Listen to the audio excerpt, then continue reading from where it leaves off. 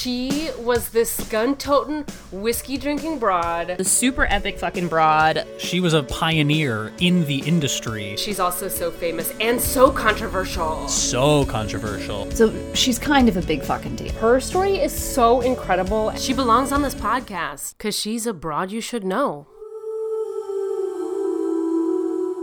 Hello and welcome to Broads You Should Know, the podcast about amazing and noteworthy women from history.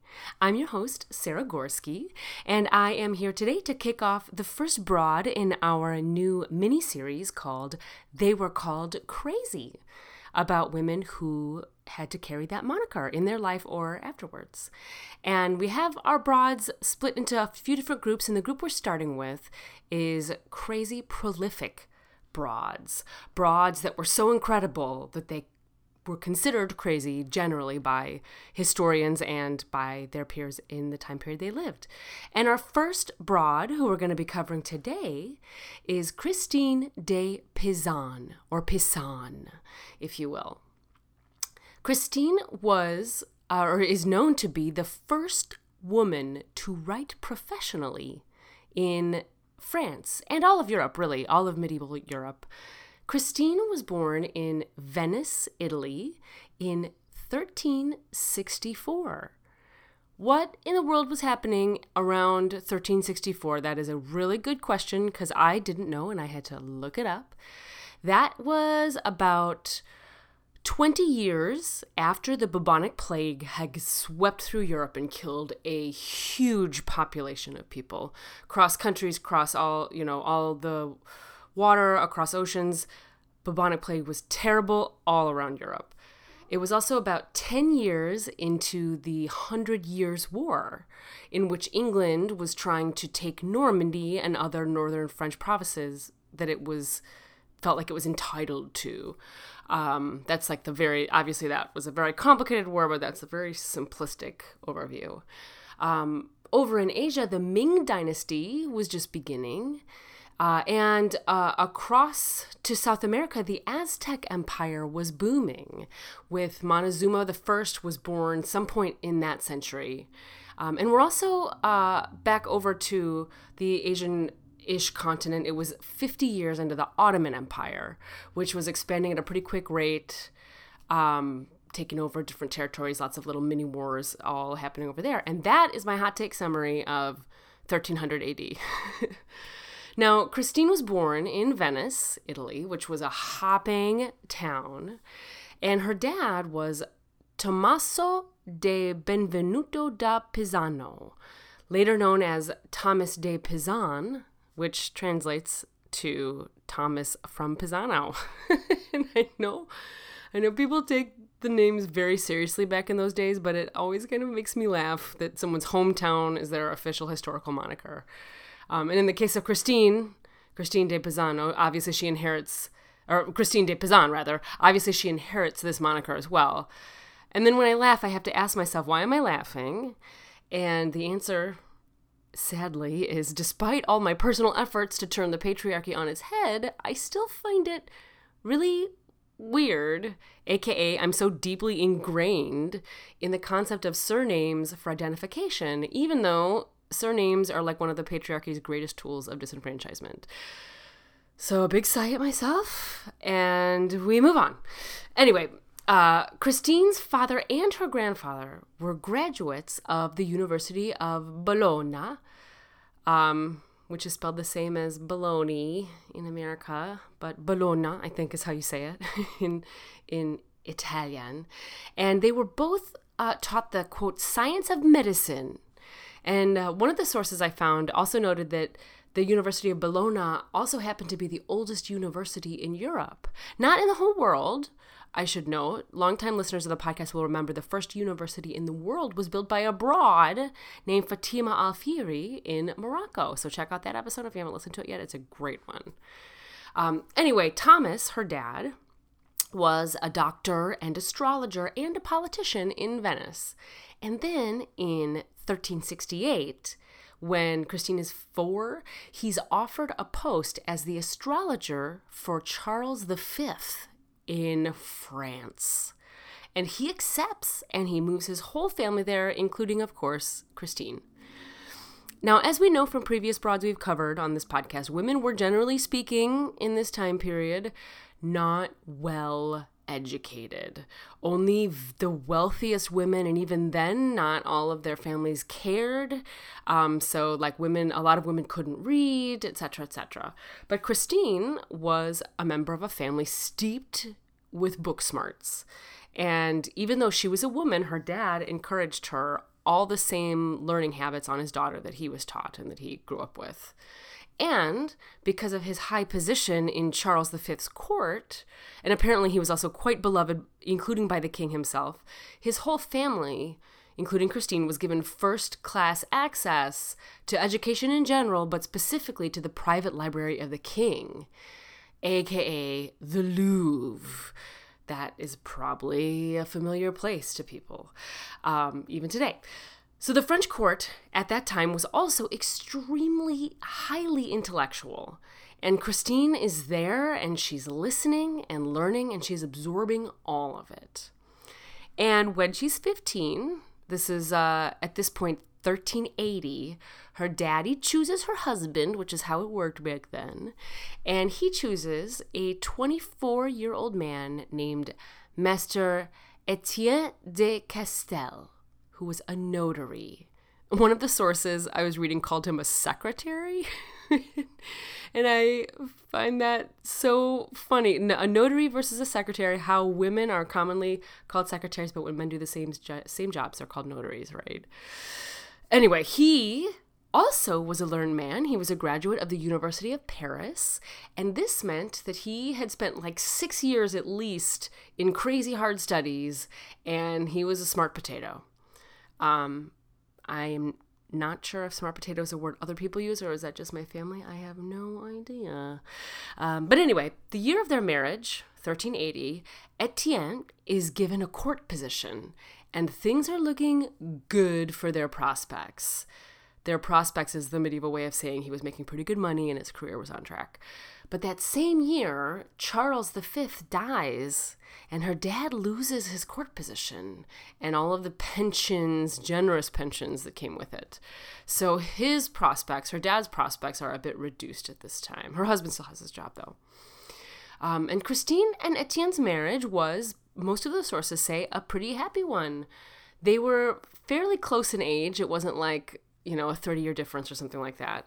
And Etienne really encouraged Christine's brainy, intellectual, creative pursuits. And they end up having 3 children in the span of about 10 years. But then, in 1386, Christine's dad dies. And apparently, he leaves behind some family debts.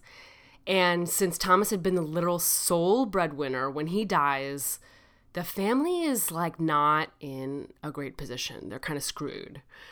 And 3 years later, in 1389, Etienne suddenly dies and falls. He falls ill and then dies. And likely, the historians aren't sure, but likely it was some leftover bubonic plague, the Black Death.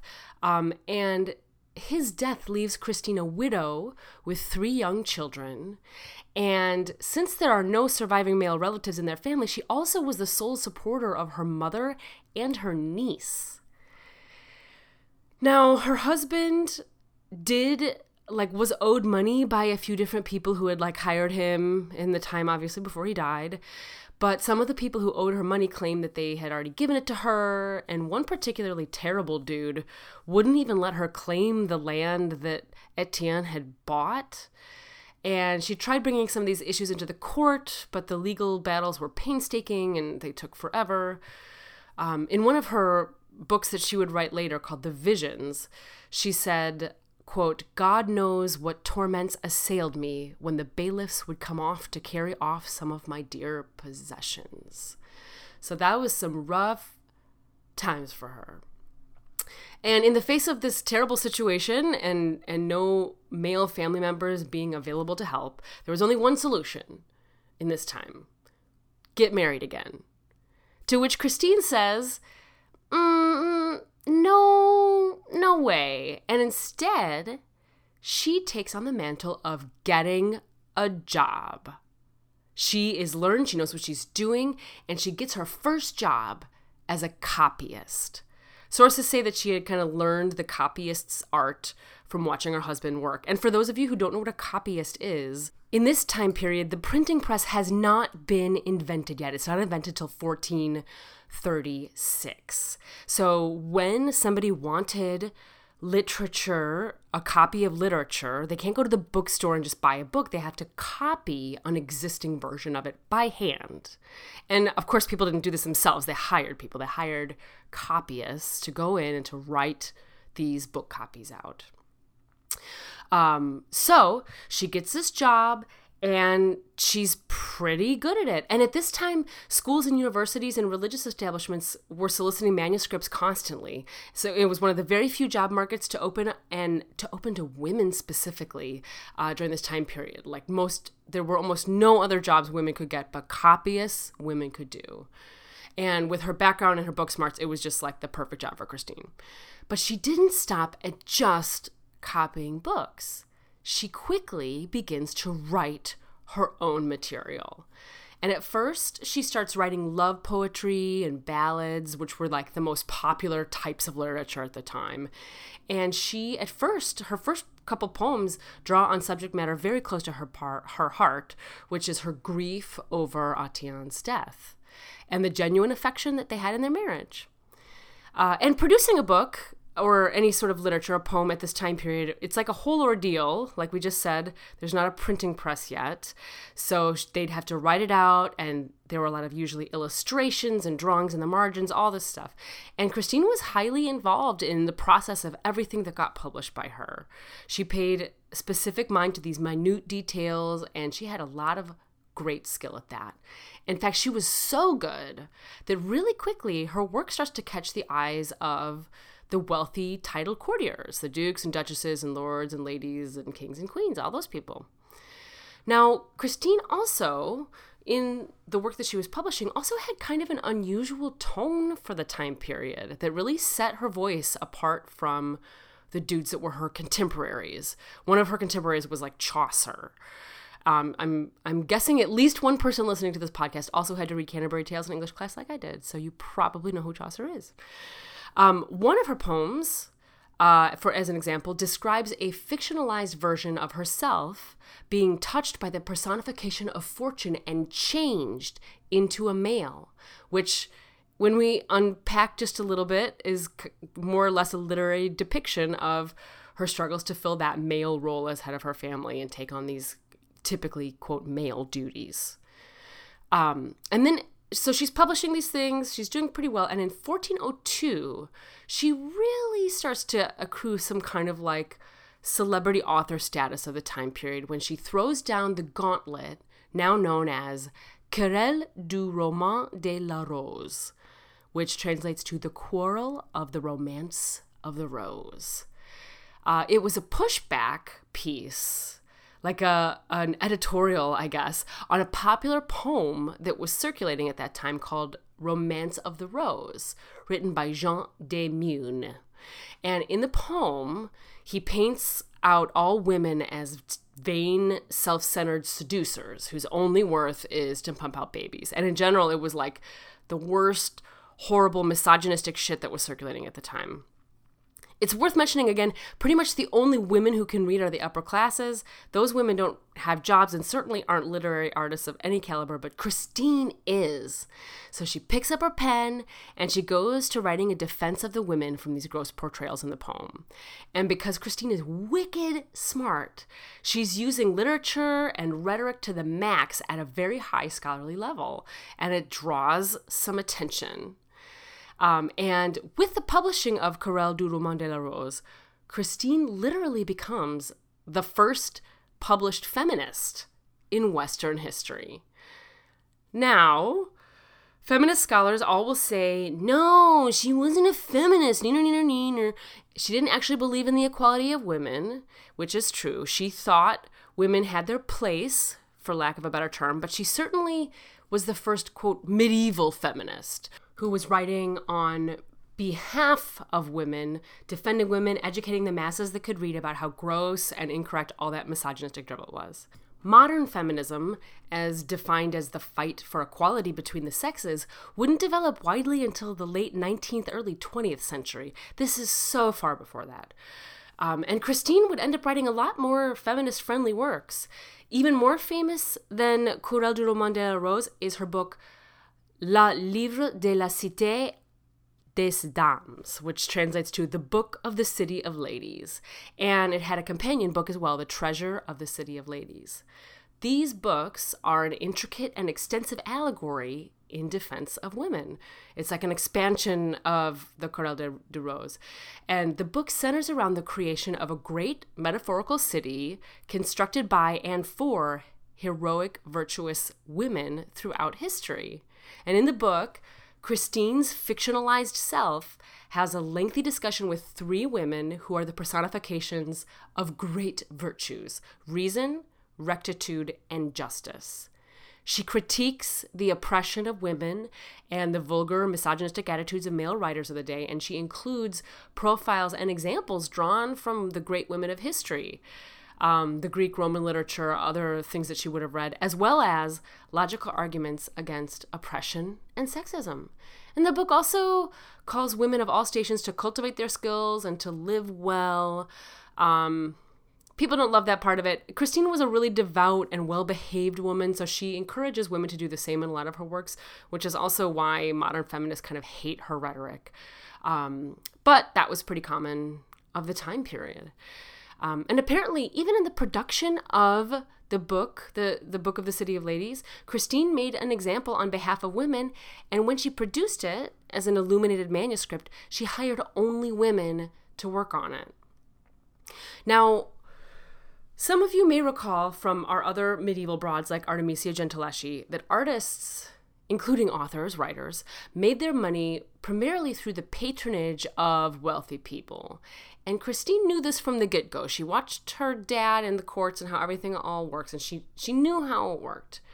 And so prior to her widowhood, she knew exactly how to win over these folks and how to eke out a living. So in addition to her own writing, she's writing to try to get patrons. And she gets her first patron, who is the King of France's brother, Louis, the Duke of Orleans. And she signs him up as a patron in 1399.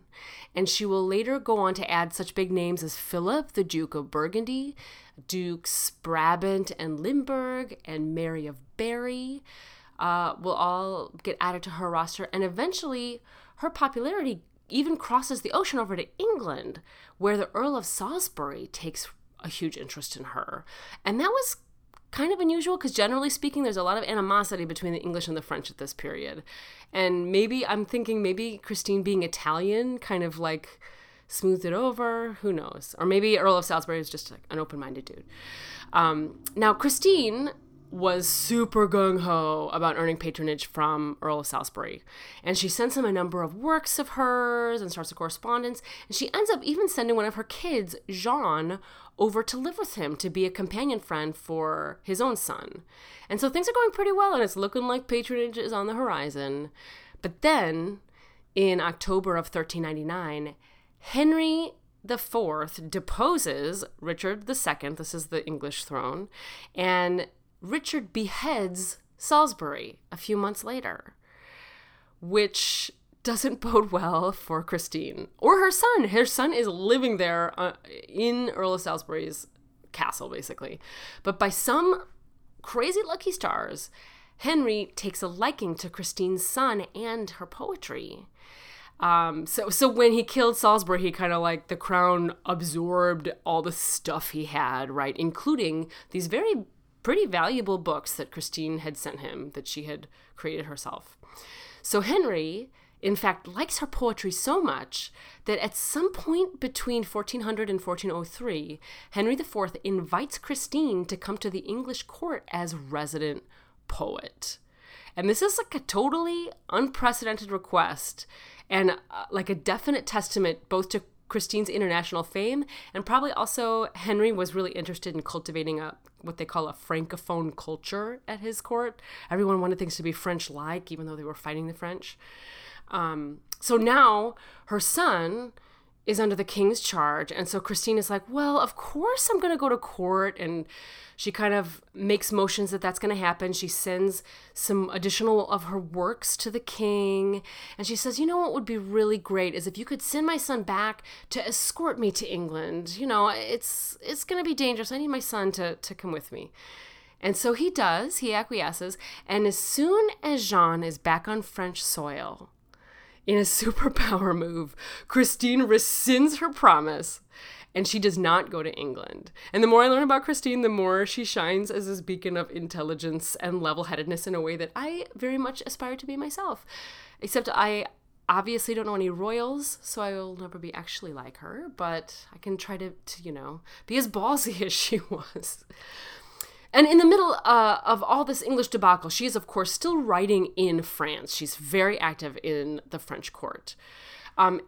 It's also worth noting historically right now, things in the French royal court are kind of crazy, and literally, because Charles IV apparently had serious bouts of mental illness and fits.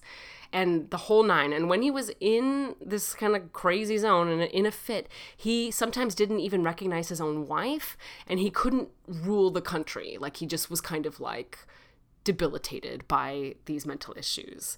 But amidst all of this, Christine is able to kind of navigate around the court still remarkably well. And many of her works were actually commissioned by and written about the French royal family. In 1402, she publishes a work dedicated to Queen Isabeau, who was Charles the sixth wife. I think I maybe said Charles the fourth. I meant Charles the sixth earlier, because Charles the V was his dad, who died at the beginning of our story. So Charles the sixth is the Mad King, and his wife, Queen Isabeau. When I'm talking about this story in the French court, I can't even help it, but my brain immediately goes to Bridgerton, of all things, which is kind of pathetic. Anyway, in 1404, Christine publishes a biography of Charles V, who was her dad's old boss, of course. And her son being safe in France, not in England, and there not being like a ton of translation of books at this time period, Christine felt pretty safe to kind of write freely. And she urged French unity against the common enemy, which was the English, because they're still in the 100 Years' War. And things were, because of the unrest at court with Charles being kind of crazy, there was like more and more talk about a civil war, and there were factions rising up. So she wrote a lot urging against that and trying to bring France together. In 1410, she publishes a treatise on warfare and chivalry, and she talks about the concepts of a just war and the treatment of troops and prisoners. And she really adhered to kind of this contemporary at the time concept of war as divinely ordained justice. But then she at the same time was critiquing all the cruelty and crimes that were committed in wartime. Very sophisticated literature. And since she still continued her great relationship with the French royal family, she also publishes the Book of Peace in 1413, and that will end up being her final major work. And the manuscript is dedicated to the young Dauphin, Louis of Guyenne. God, I don't know that one. And it was filled with advice on how to govern well. And she continued to advocate against civil war, try to unify the French, and she advised the prince to set an example for his subjects by being wise, just, honorable, honest, and available to his people. There's a lot of history that happens in this time period. I don't want to spend too much time digging into it, but eventually there's a big defeat at Agincourt in 1415. And at that point, Christine kind of steps away from the court and she retires to a convent, and she stops writing until 1429, when she writes a poem about Joan of Arc. And at that time, Joan of Arc is in her absolute heyday. She's not burned at the stake till a couple years later. And Christine's poem is the only such French language work written in Joan's lifetime. So it's kind of this like really important piece about Joan that's considered to be pretty accurate. And apparently Christine was very inspired by all that she was doing for the French people, leading the French war. And then in 1430, at the ripe age of 66, Christine dies at that same convent in Poissy. In her lifetime, she published 42 works. Interestingly, only 5 of them were translated into English before 1500, and 2 of those translations failed to name Christine as the author. And one of those such translations was actually ordered in 1489 by Henry VII. And it was a special English edition of Christine's book, Fate of Arms, which was to be distributed to all of his knights so that they could have the latest information on military strategy and technology and all that. Because her thoughts were considered so progressive, they became kind of this example for countries all throughout Europe. But of course, the people who published the book, Henry VII and his dudes, feared that the knights wouldn't be willing to listen to the advice of a woman about military things, so Christine's name was left off the cover of the book. Isn't that crazy? Now, generally, Christine's name wasn't mentioned a lot outside of France after her death, possibly due to the lack of translations of her work, and generally not having a lot of copies of any books at that time period because only the richest people could afford them. But then, in the 20th century, Simone de Beauvoir, I never say her name right, Simone de Beauvoir brings Christine's work back into the spotlight.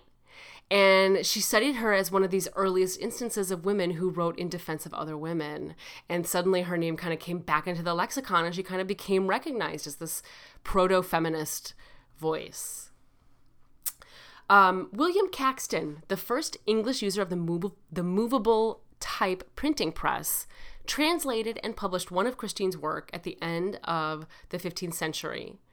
And he called Christine, quote, the mistress and mirror of intelligence. And other people who wrote about her compared her to Cicero and other huge, intelligent figureheads. And what a broad she was. 42, prolific writer, 42 pieces published in her lifetime. And at a time when women didn't publish, she was the first woman to write and be published in Europe. It's insane. Why, though, did she make the list of broads they called crazy? That's a really good question. So I Googled a really, really long time looking for any article that spoke critically of Christine or questioned her sanity. I consider myself a fairly good Googler. Like, I know how to type in a bunch of different words and like words that are adjacent, and to be able to find what I need, I'm usually really good at it. And after 3 years of this podcast, I feel like I've only gotten better at it. But despite overturning a lot of rocks about Christine, including one that was a biofic with some kind of evil version of her as the main character, so that was funny to find. But besides that, there's nothing about her being crazy or insane. In fact, more than any other broad I've researched in this podcast, the sources that come up for Christine are all hefty scholarly documents. They're like articles published in scholarly journals and people's theses and stuff like that. And it's by far the most legit research I think I've ever collected on a broad. And yet, there's nothing in any of those pieces about her being crazy. So I have no idea why my friend Rick suggested her in my incredibly scientifically accurate Facebook poll. And I think no doubt there were some haters in her time who didn't appreciate her feminism, her proto-feminism, her medieval feminism. But the criticisms of her did not survive in the annals of history. Only her spectacular work did. So I'm just going to call it, she wasn't crazy. And that, my friends, is the story of Christine de Pizan. And now you know this broad, and you know that she was not, in fact, crazy. That's all for today, but you can head on over to broadsyoushouldknow.com to see some of the pictures and paintings and illustrations of Christine that have survived in history. And while you're on the website, you can click on over to the About page and you can read more about me. My bio and photo, links to my stuff is all there. And social media. Are you following Broads You Should Know yet? We are on Facebook and Instagram at Broads You Should Know and Twitter at BYSK Podcast. To suggest a broad, fill out a form on our website or email us at broadsyoushouldknow@gmail.com. Broads You Should Know is produced by me, Sarah Gorski, and edited by Chloe Sky, with original music by Darren Callahan. I hope you'll come back next week for the next broad in our series, They Called Them Crazy. We will be looking at another crazy, prolific broad, Hildegard von Bingen. I am so excited to dig into her with you guys. See you next week for another Broad You Should Know.